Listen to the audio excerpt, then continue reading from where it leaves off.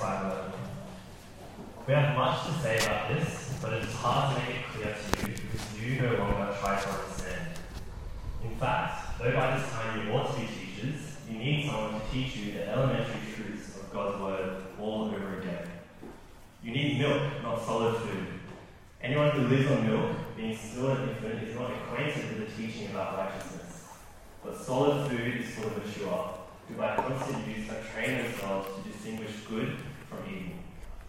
Therefore, let us move beyond the elementary teachings about Christ and be taken forward to maturity, not laying again the foundation of repentance from acts that led to death, and of faith in God, instruction about cleansing rites, the laying on of hands, the resurrection of the dead and eternal judgment, and God permitting we will do so.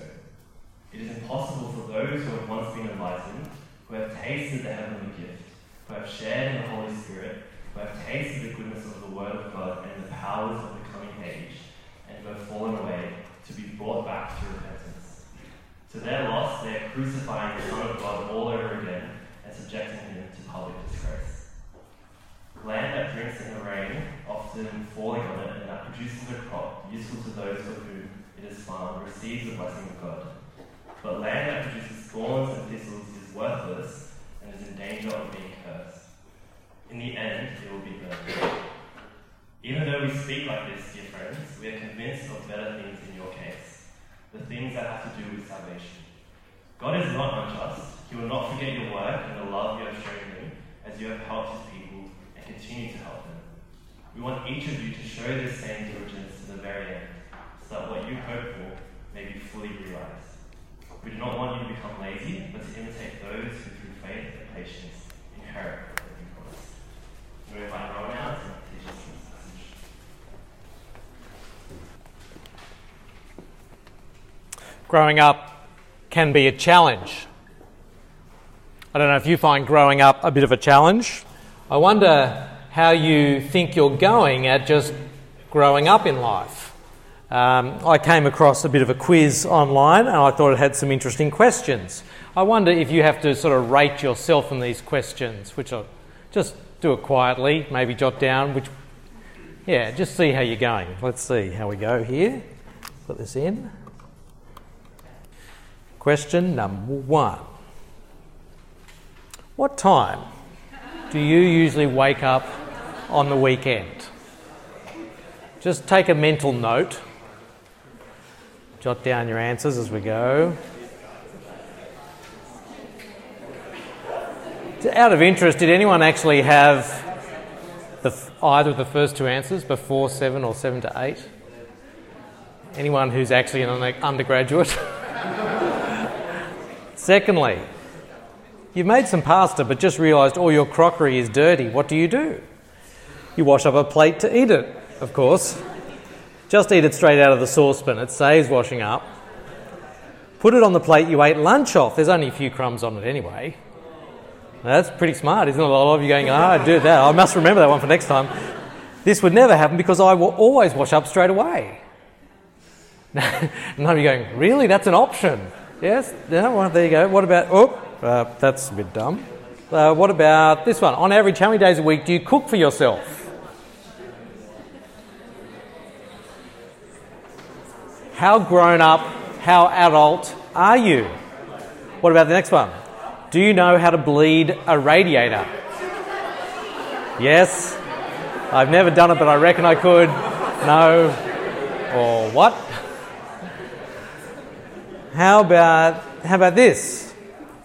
How about this one? No. Okay, it's dead.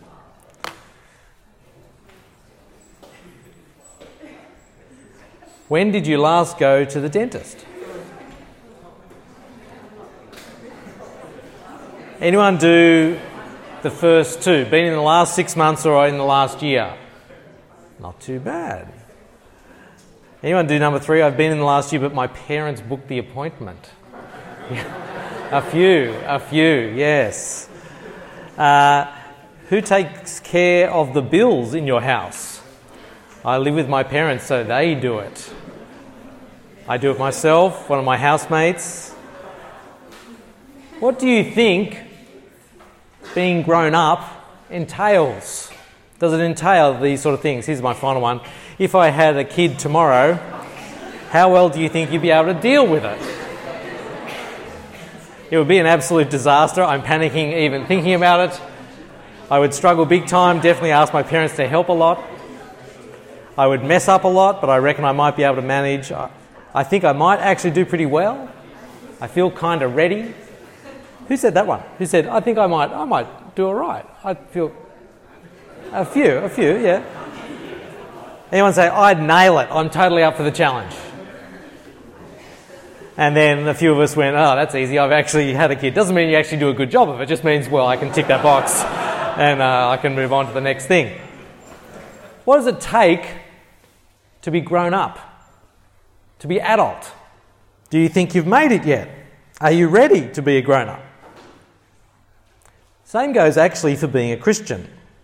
Are you ready to be a grown-up Christian? Or are you stuck in an infantile faith? Are you ready to be a grown-up Christian? Or are you stuck in an infantile faith? It's a great shame when someone avoids growing up in life instead of rising to the challenge of adult life, the challenge and the joys of adult life. They instead hide in immaturity. That's a great shame. Similarly, it's a real shame when followers of Jesus avoid growing up in their faith. They won't go on to maturity in Jesus. They choose to stay with an immature, infantile faith. I guess the question today is, might that be you? Might you be a person who's actually stuck in an infantile faith? Are you ready, if you're a follower of Jesus, to be a grown-up Christian? What does being a grown-up Christian even look like? Well, this section that we're looking at in the book of Hebrews today from the Christian New Testament is going to help us understand that question. So if you've got your Bible there, it'd be really helpful to open it up to Hebrews chapter 5 and chapter 6. We're jumping in at chapter 5, verse 11. And three sections today in this section of the book of Hebrews. First of all, a rebuke. The writer rebukes the Christians he's writing to because they are stuck in an infantile faith.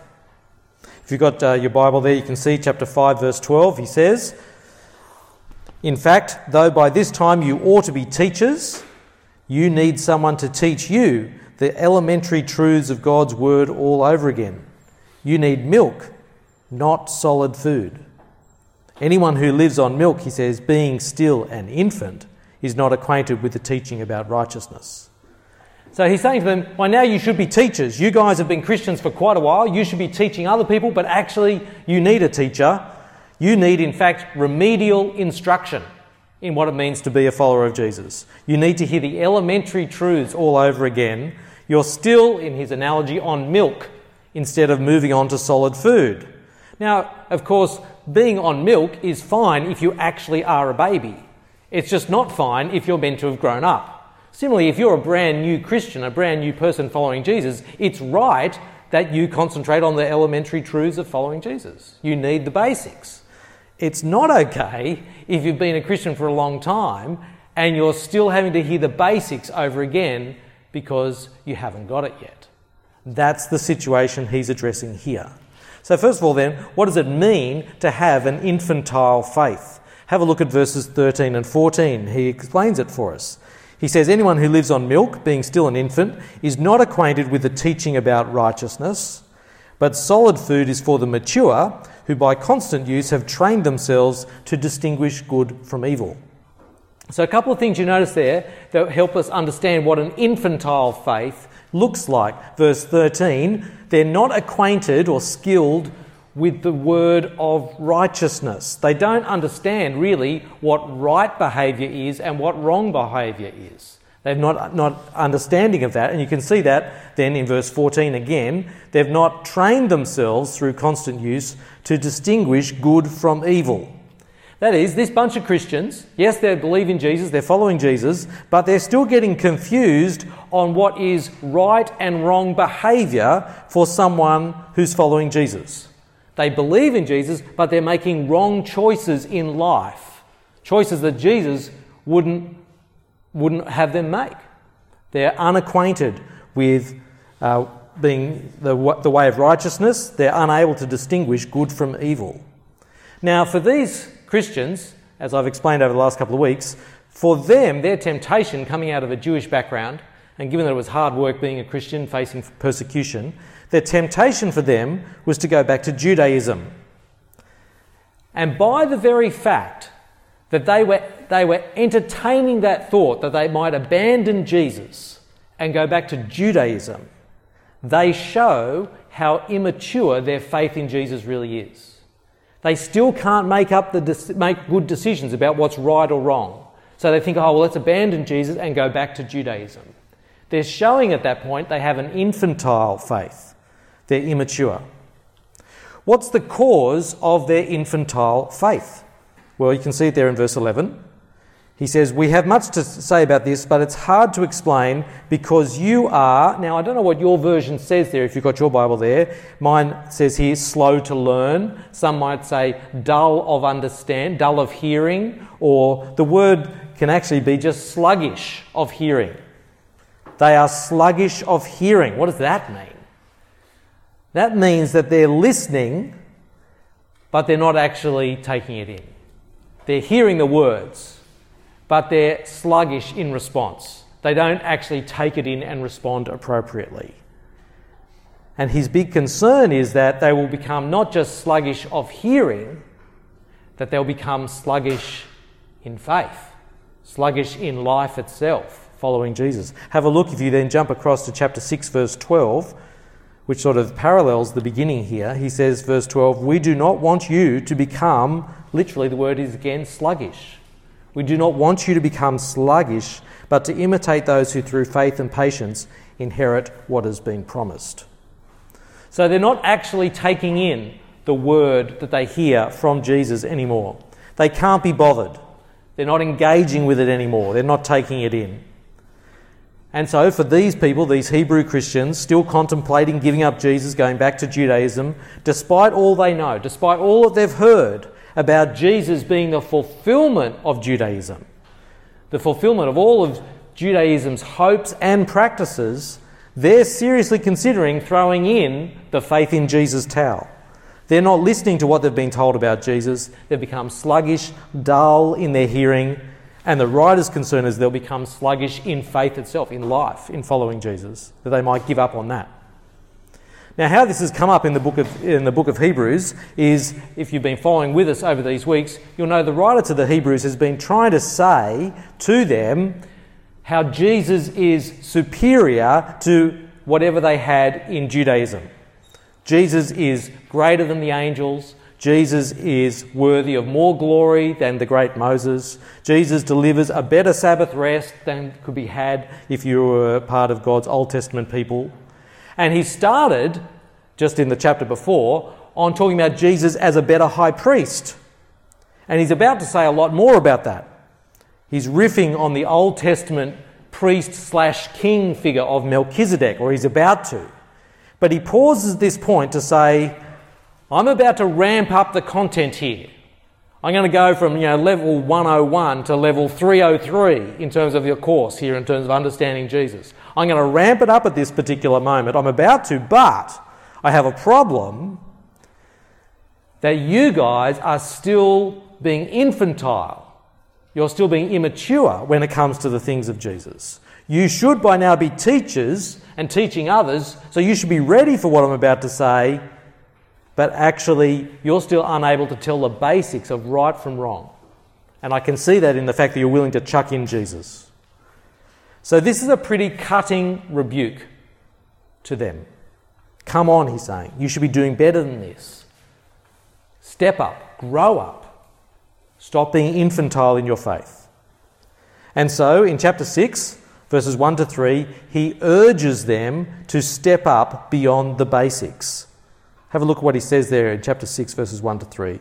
Therefore, he says, let us leave the elementary teachings about the Christ and go on to maturity, not laying again the foundation of repentance from acts that lead to death and of faith in God, instruction about baptisms, the laying on of hands, the resurrection of the dead, and eternal judgment. And God permitting, we will do so, he says. Now, I think what he's saying here in particular is that he's saying, I don't want to have to lay the foundations again to you of how Jesus fulfills the Jewish religious practices and the Jewish religion. I don't have to lay down the basics about why you should put your faith in Jesus if you're coming out of a Jewish background.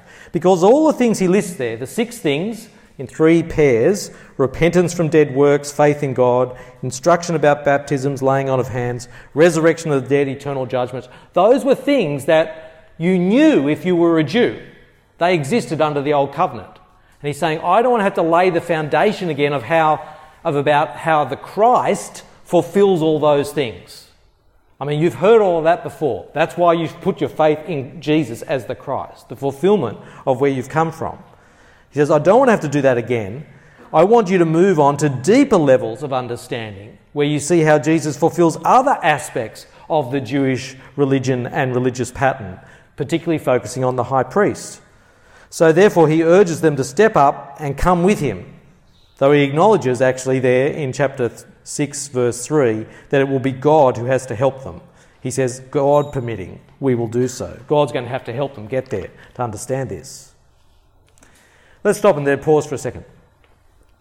Solid food is useless for a baby, right? I've had a number of children. They're all lovely and wonderful, and one of the things you learn as a parent, no one ever teaches you anything as a parent, but anyway, one of the things you learn is how to feed kids. And, you know, if when you get your baby and you're there and you tried to feed it, let's go out for a nice brunch like we've always done the rest of my at ease life pre-kids, and you go out to brunch and you order, let's have bacon and eggs for everybody. And here you are, little baby, here's the bacon and eggs, and you try to get it. It's just solid food don't work if you're an infant, right? You've got to learn actually how to, I won't tell you. Anyway, solid food though doesn't work for babies, right? Solid food doesn't work. You're here today at an EU public meeting. And the EU, if you've been around in the EU for a while, you can testify to this, or even if you've just been here a few weeks, hopefully you could say that this is true. EU, I hope, is full of lots of solid food for Christians. It's full of lots of solid food. But if you're a baby, if you're an infant in the faith, if you're stuck in an infantile faith, then that solid food that is served up to you in EU public meetings and on annual conference and in EU small groups and in EU equipped courses, all of that solid food is just going to be lost on you if you're still stuck in an infantile faith. Because if you've stopped really listening, if you're stuck in an infantile faith, if you're still playing around with worldly ways that you know Jesus would not endorse, if you're still unable in actual decisions to show that you know good from evil, then everything that you're getting in the EU is probably wasted on you. Maturity is not about how much you know. Now that's really hard for us to get our heads around, because your whole life building to this day, today, has been about how much you can get in your head and regurgitate on demand. The whole school system climaxing in an ATAR has been about you learning more stuff, knowing more stuff, and being able to sprout it out whenever required, in whatever form they require. And you come to university and it's no different. The only thing that's different is it's just the churn is quicker. Take in more, churn it out quicker, churn out more, churn it out quicker, right? It's the same. And that's really hard then to think that maturity is not actually about what you know. Because your whole life is telling you, the more I know, the better I am, the more sort of progressed I become. But maturity is not about what you know. Maturity is actually about the decisions you make. Maturity is about the decisions you make. And the same is true in following Jesus. Christian maturity is not measured by Bible knowledge. It's not measured by how many EU equipped courses you can do, though they are good to do. It's not measured by how much theology or apologetics you can sprout. Christian maturity is about how you live, what decisions you make, whether you're actually listening to what God is saying in His Word and whether you're embodying His truth in your life. If you want to see what maturity looks like, look across to chapter 6, verses 9 to 12. He says here, the writer, even though we speak like this, dear friends, we're confident of better things in your case, things that accompany salvation. God is not unjust. He will not forget your work and the love you have shown Him as you helped His people and continue to help them. There's some picture of what maturity looks like. That because of your love for God, you continually serve other people. You keep serving them because of your love for God. Or verse 11, we want each of you to show the same diligence to the very end in order to make your hope sure. That's what maturity looks like. Perseverance, diligence, continuing on to the end. Or verse 12, we do not want you to become sluggish, but to imitate those who through faith and patience inherit what has been promised. So instead of being sluggish, maturity looks like faith, patience while you wait for God's promises. That's Christian maturity. If you're stuck in an infantile, immature faith, playing around with the world, not really listening, then open your ears. Start being trained by God in His Word so that you might be carried on by God to maturity in Him. That's what He wants for you. That's His good plan and purpose for you. Not that you stay an infant in the things of Jesus, but that you come to maturity shown in all of life. Now, the writer then follows this rebuke with a warning, and the warning is pretty severe. And the warning is, don't fall away. Let's have a look at chapter 6, verses 4 to 8. He then says, for it is impossible for those who have once been enlightened, who have tasted the heavenly gift, who've shared in the Holy Spirit, who've tasted the goodness of the Word of God and the powers of the coming age, if they fall away, to be brought back to repentance. Because to their loss they are crucifying the Son of God all over again and subjecting Him to public disgrace. So first of all, falling away. He's been urging them to move on from their infantile faith in verses 1 to 3 of chapter 6. Now he gives a particular reason why they should move on. For, he says, verse 4, it is impossible for those who've once been enlightened to be restored to repentance. He describes there in verses 4 and 5 the experience of someone being a Christian. They've been enlightened, they've tasted the heavenly gift, they've shared in the Holy Spirit, they've tasted the goodness of God's Word and its power. That's what it is to be a Christian, to know those things, to experience those things. And he says it's impossible to restore such a person if they fall away. Restore them to repentance. Why? Well, look in the second half of verse 6. Because, he says, to their loss, they are crucifying the Son of God all over again and subjecting Him to public disgrace. That is, he says, if you've been a Christian, you know these good things from God, you know faith in Jesus, you know the blessing of the Spirit, and then you've chosen to walk away. That is like those who, at the very first, crucified the Lord Jesus. You're siding with those who rejected Jesus and crucified Him. Now that's a pretty powerful critique for these Hebrew Christians as they contemplate returning to Judaism. And he's saying, if that's what you're going to do, if you're going to fall away from faith, then you're siding with those who killed Jesus. Now, a few points here just to sort of clarify. His statement here is not about those who've never believed in Jesus. He's not talking about people who've never believed. Nor is he talking about people who appear to what some people like to call backsliding. People who seem to have faith and then they sort of drop out of Christian life for a while and they sort of seem to follow the ways of the world and then they come back. He's not talking about people who are backsliding in a particular sort of moments of sin either. What he's talking about here is a decisive throwing away of faith in Jesus, a decisive turning away, where they've tasted and experienced the truths in Jesus, but now they've walked away from him. It's very like Jesus' parable of the soils in Mark chapter 4. If you know that parable that Jesus tells of the word of God falling on different sorts of soil, he talks there about rocky soil and thorny soil, which initially receive the word even with joy, and some sort of growth happens. But then, whether it's because of persecution or whether it's because of worry or whether it's because of the pressures of the world or the temptations of the world, that faith disappears.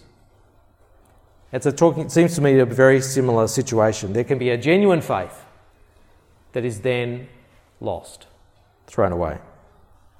Now, my observation just pastorally is that from the outside, it's quite hard to tell the difference between people who are, you might say, backsliding and people who have decisively fallen away.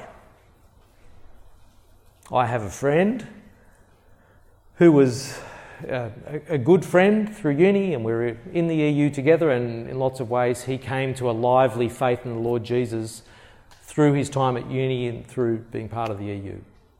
He continued on in faith for many years, but when he was in his 30s, married, several kids, one day he was here at uni and we caught up, we had lunch, and he just said, "Rowan, I've just decided it's all not true and I'm chucking it all in."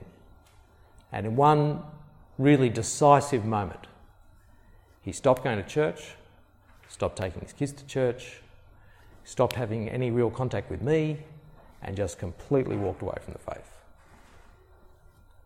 So is he somebody who's fallen away? And there's no hope for him to come back in repentance to salvation in the Lord Jesus? Or is he a person who's wandered away, but in whom there might be still some faint flame of faith, that one day the Lord in his mercy might grow again? I can't tell. I don't know. But I can keep praying for him. I keep praying that what he knew of Jesus is not extinguished, that it's not been entirely thrown out, and one day the Lord might graciously fan that faith back into real flame, that he might come back to saving faith in Jesus. So from the outside, I think it's often hard to tell. But there are very severe consequences. Chapter 6, verses 7 and 8, he gives a little illustration. He says, "Land that drinks in the rain, often falling on it, and that produces a crop useful to those for whom it is farmed, receives the blessing of God. But land that produces thorns and thistles is worthless and is in danger of being cursed. In the end, it will be burned." The danger of being somebody who falls away from genuine faith in the Lord Jesus is that you are in danger of being cursed, in the end, falling under the very judgment of God. It is a most severe warning. So he's here addressing people not who are in this situation, because as he says in the very next verse, verse 9, "Even though we speak like this, dear friends, we're confident of better things in your case." He's confident they're not in this situation, but they are stuck in infantile faith. And his concern is that sluggishness of hearing will become sluggishness of faith and whole life, and they will completely fall away and fall under the judgment of God. He doesn't want that to happen. So he rebukes them in their being stuck in infantile faith, and then he warns them of the possible consequence if they don't actually seek to grow to maturity. And then he gives them, and we'll finish with this, he gives them an encouragement. An encouragement why they should seek to grow in faith. And he says two things about God. He says, one that I've already mentioned in verse 10, God is not unjust. God will actually remember their faith and remember what they've done as a result of their faith, and he'll remember that. But the particular one I want to focus on, which is what the writer then focuses on, is that God is faithful. God is faithful. I'm thinking here about from verse 11 through to verse 20. And what you notice here, what he says about God's faithful, is it's an encouragement to you to keep following Jesus. It's an encouragement to you to keep following Jesus and be diligent in that, when you know that God will be faithful to you.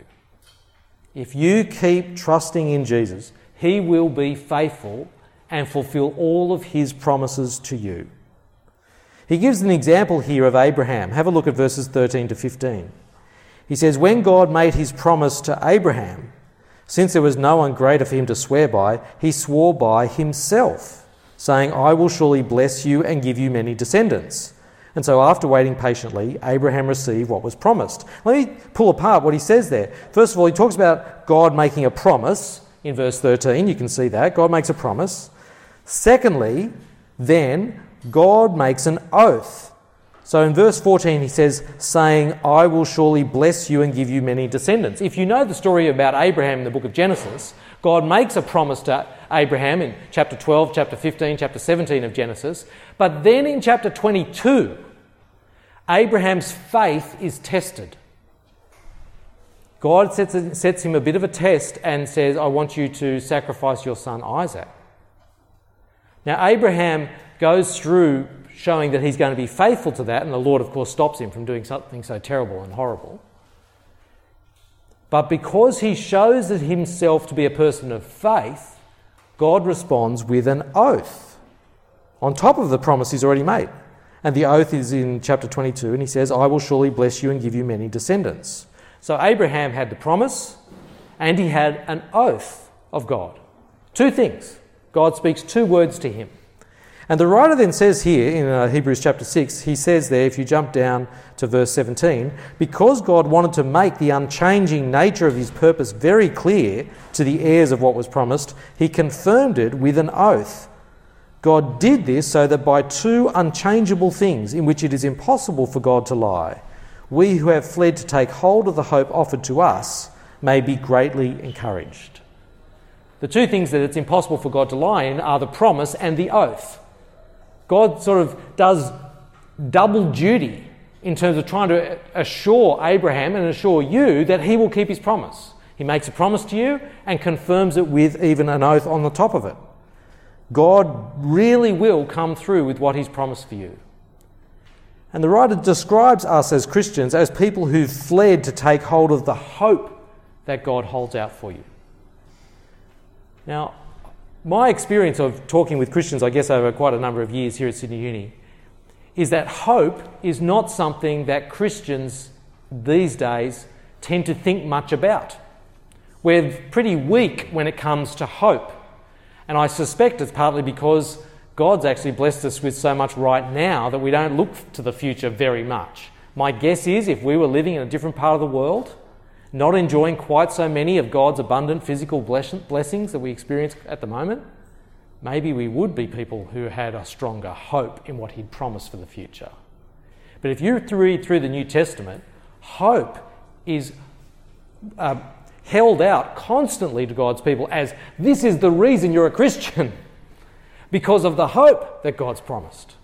The hope of forgiveness of sins, the hope of final salvation, the hope of life in God's presence in the new creation. And what he's saying here is, we have fled to take hold of that hope offered to us, and God wants you to be greatly encouraged in that. Don't let go of that. Be a person who through diligence, through faith and patience, holds on to that hope, because God will come through for you. So strong is that hope, he says here in verse 19 and 20. We have this hope as an anchor for the soul, firm and secure. It enters into the inner sanctuary behind the curtain where Jesus, who went before us, has entered on our behalf. He's become high priest forever.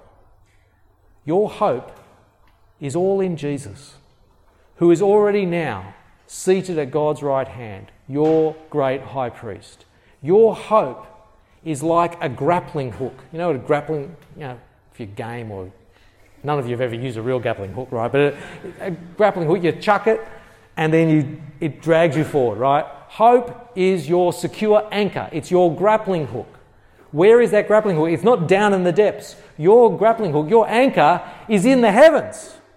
That's where you're tethered to the very presence of Jesus. And that's where he is going to drag you forward to. God is absolutely faithful. There is no doubt as you persevere in faith and patiently wait, he will get you there. So don't let go of the faith that you have. So, summarise today. It's time to grow up. Time to grow up Christianly. Grow up by listening up. Listen with your ears, because your hope, God's promise, is sure. So hold firmly to it.